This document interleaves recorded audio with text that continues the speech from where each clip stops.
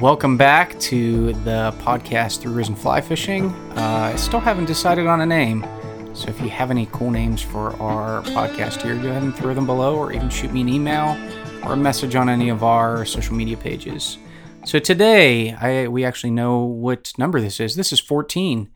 So if you've stuck with us this long, I'm sorry. But anyways, you can check out all of our other podcasts through all of the media sources that you're listening to this one now. And we've got a bunch of other ones before that. So before we move forward, thank you guys for listening. Check everything out and all of our gear at risenfly.com. If you haven't already, you can sign up for our emails. There's usually a pop-up that comes up when you get onto the website. And if you hop on there and enter your email address, you'll get a 15% off coupon code for your first order. We aren't that company that gives you an email every day. Usually it's like 3 or 4 a month. So we won't jam up your inbox with all kinds of stuff that you're not ever going to open. So usually if we send info out, it's on a deal or a sale that we have going on, or new product announcement, or a new trip that we're organizing. So usually it's good information and not just a bunch of junk. But anyways, let's move forward. So today on this podcast, we're going to talk about the next season's prep. So it's when we're working in the shop, we always have people that say, well, I'm getting ready for this, or I'm getting ready for that.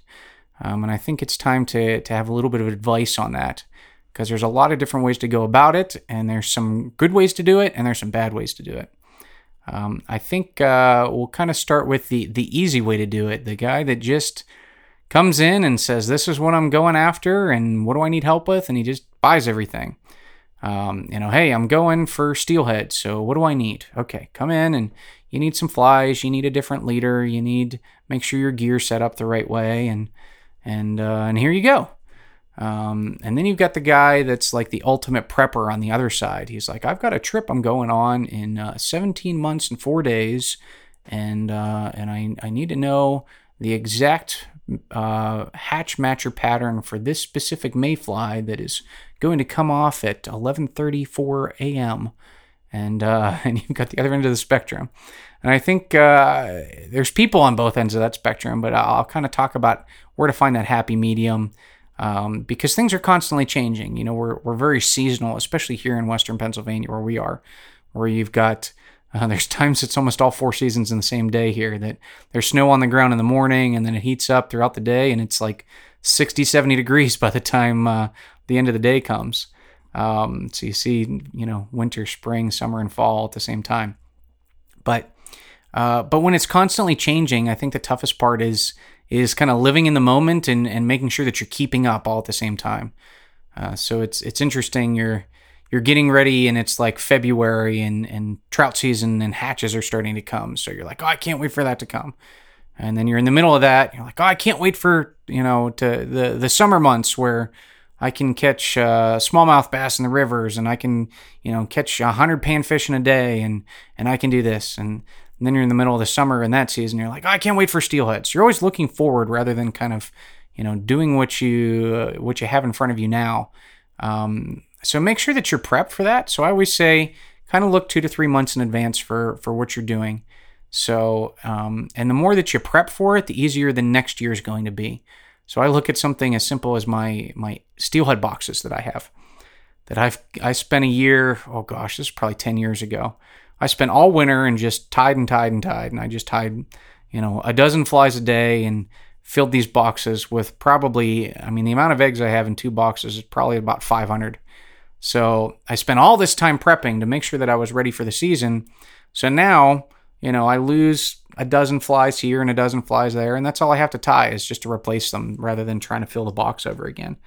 And I still, even though I own a shop with 200,000 flies in, I still tie most of the flies that I put in my box, the vast majority of them. So I think early on, kind of over-prepare, and then that'll help you be prepared later on. But going back on the last thing that I talked about, make sure you're living in the season that you're in now. So when you're in the, you're sitting in March and April and May around here, and bugs are flying everywhere, just enjoy that. Hopefully you've prepared enough. And if you haven't, don't be afraid if you're like me, who ties everything, and you run out of elk hair caddis, to just go in the shop and buy a half a dozen. I'd rather do that and go fish than be sitting at home tying flies thinking about it. So, live in the season, because by the time that's done and it's the middle of the summer, you're like, oh, I wish I would have caught more trout on dry flies, because now the hatches aren't as much as they were before. So make sure that you're prepping a couple months in advance. And the more you prep early on, the easier it will be later. And there's kind of a downside to that too. There's times that I've sat down and tied a bunch of flies in a certain pattern, and I'm like, I don't like that. Or I was horrible at tying that back then, and all those are junk now. So I've got to remake them. So there's kind of a silver lining in it all. But I think one of the best things, and not kind of self-promoting here, is just to walk into a shop and ask for help, or go to an online forum and community and ask about that. Like, hey, this season's coming up soon. What do I need to do to prepare for it? Don't prep for it while you should be fishing. Prep for it when you've got, it's a cold, dreary, rainy day outside and you're not doing anything. Grab yourself a cup of coffee or another beverage, sit down at your vise, tie up your leaders, organize your vest, do the things that you need to do when the fishing isn't available, so that you're ready for it afterwards. And doing it a little bit in advance, rather than saying like, what's hatching today? Yeah, we can come in and hand you a handful of flies, but usually if you ask what's hatching today, it was probably better a week ago. Rather than, oh, I know that this hatch is happening at this day every year, I'm going to be ready for it, so that I can go out and just have success instantly, rather than be frustrated with, this fly came off, I had no idea what it was, and now I've got to go back and tie those over the next week, and I've missed the hatch. So some of the things you can do to prep, like I said, one of the best things is to find people that are a little bit more experienced than you and ask some questions, whether it's in your local fly shop, online, talking to other anglers on the stream when you're there, and making sure that you're ready. So we've talked about like fly organization and boxes a couple episodes ago, making sure that you have what you need and then it's not in 12 different boxes. Maybe it's in 1 or 2, so you don't have to carry as much. And then making sure you're organized outside of that. I was laughing. Somebody was in the shop a couple days ago asking about wader care. They're like, oh, should we hang to dry them? I heard that the neoprene, if you stretch that out because you're hanging them, then it kind of causes holes in this issue, and you should clean them all often. And so I was like, yeah, you should scrub down your waders. You should clean them. You should, use some soap on here. You should do this. You should do that. Here's how you patch holes. And they're like, well, what do you do? I said, none of that. I said, mine just get jumbled up and thrown in the back of my Jeep after I'm done fishing for the day. So, I can tell you all the great advice. I don't necessarily follow everything too. And making sure that you have all your gear organized too. You don't want to be on the stream looking for a strike indicator and you don't have any on you, or looking for a certain, you're throwing dry flies and you don't have floating on you. So making sure that you're prepped for the season and prepped for the day. And a little bit of organization goes a long way. And that comes from somebody who's really organized in some areas and horribly organized in others. But that helps.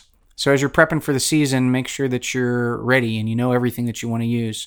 We've talked about packs and bags and what works great here. And, I use 4, 5, 6 different packs throughout the year. So I want to make sure that when I'm using a very small bag, I have the exact things that I'm looking for that day. Don't be afraid to read a couple books. There's some great resources out there. There's, if you're looking for, okay, when this happens, I'm going to make sure that I'm high stick Euro nymphing. But I've just heard about that. I don't know what that is. So spend some time before that season comes in and read a book by actually one of our local guys, Josh Miller. Shout out to him. He's got a book coming out here pretty soon on that topic. Or you want to learn streamer tactics. Kelly Gallup has some great stuff out on that. There's a lot of good authors online, blog posts, things like that. So do your homework and do your research before you go out. You don't want to just show up and be like, I have no idea what I'm doing, but I'm going to figure it out on my own. Sometimes that's the fun of it. But other times, if you lessen that learning curve by prepping beforehand, that's great.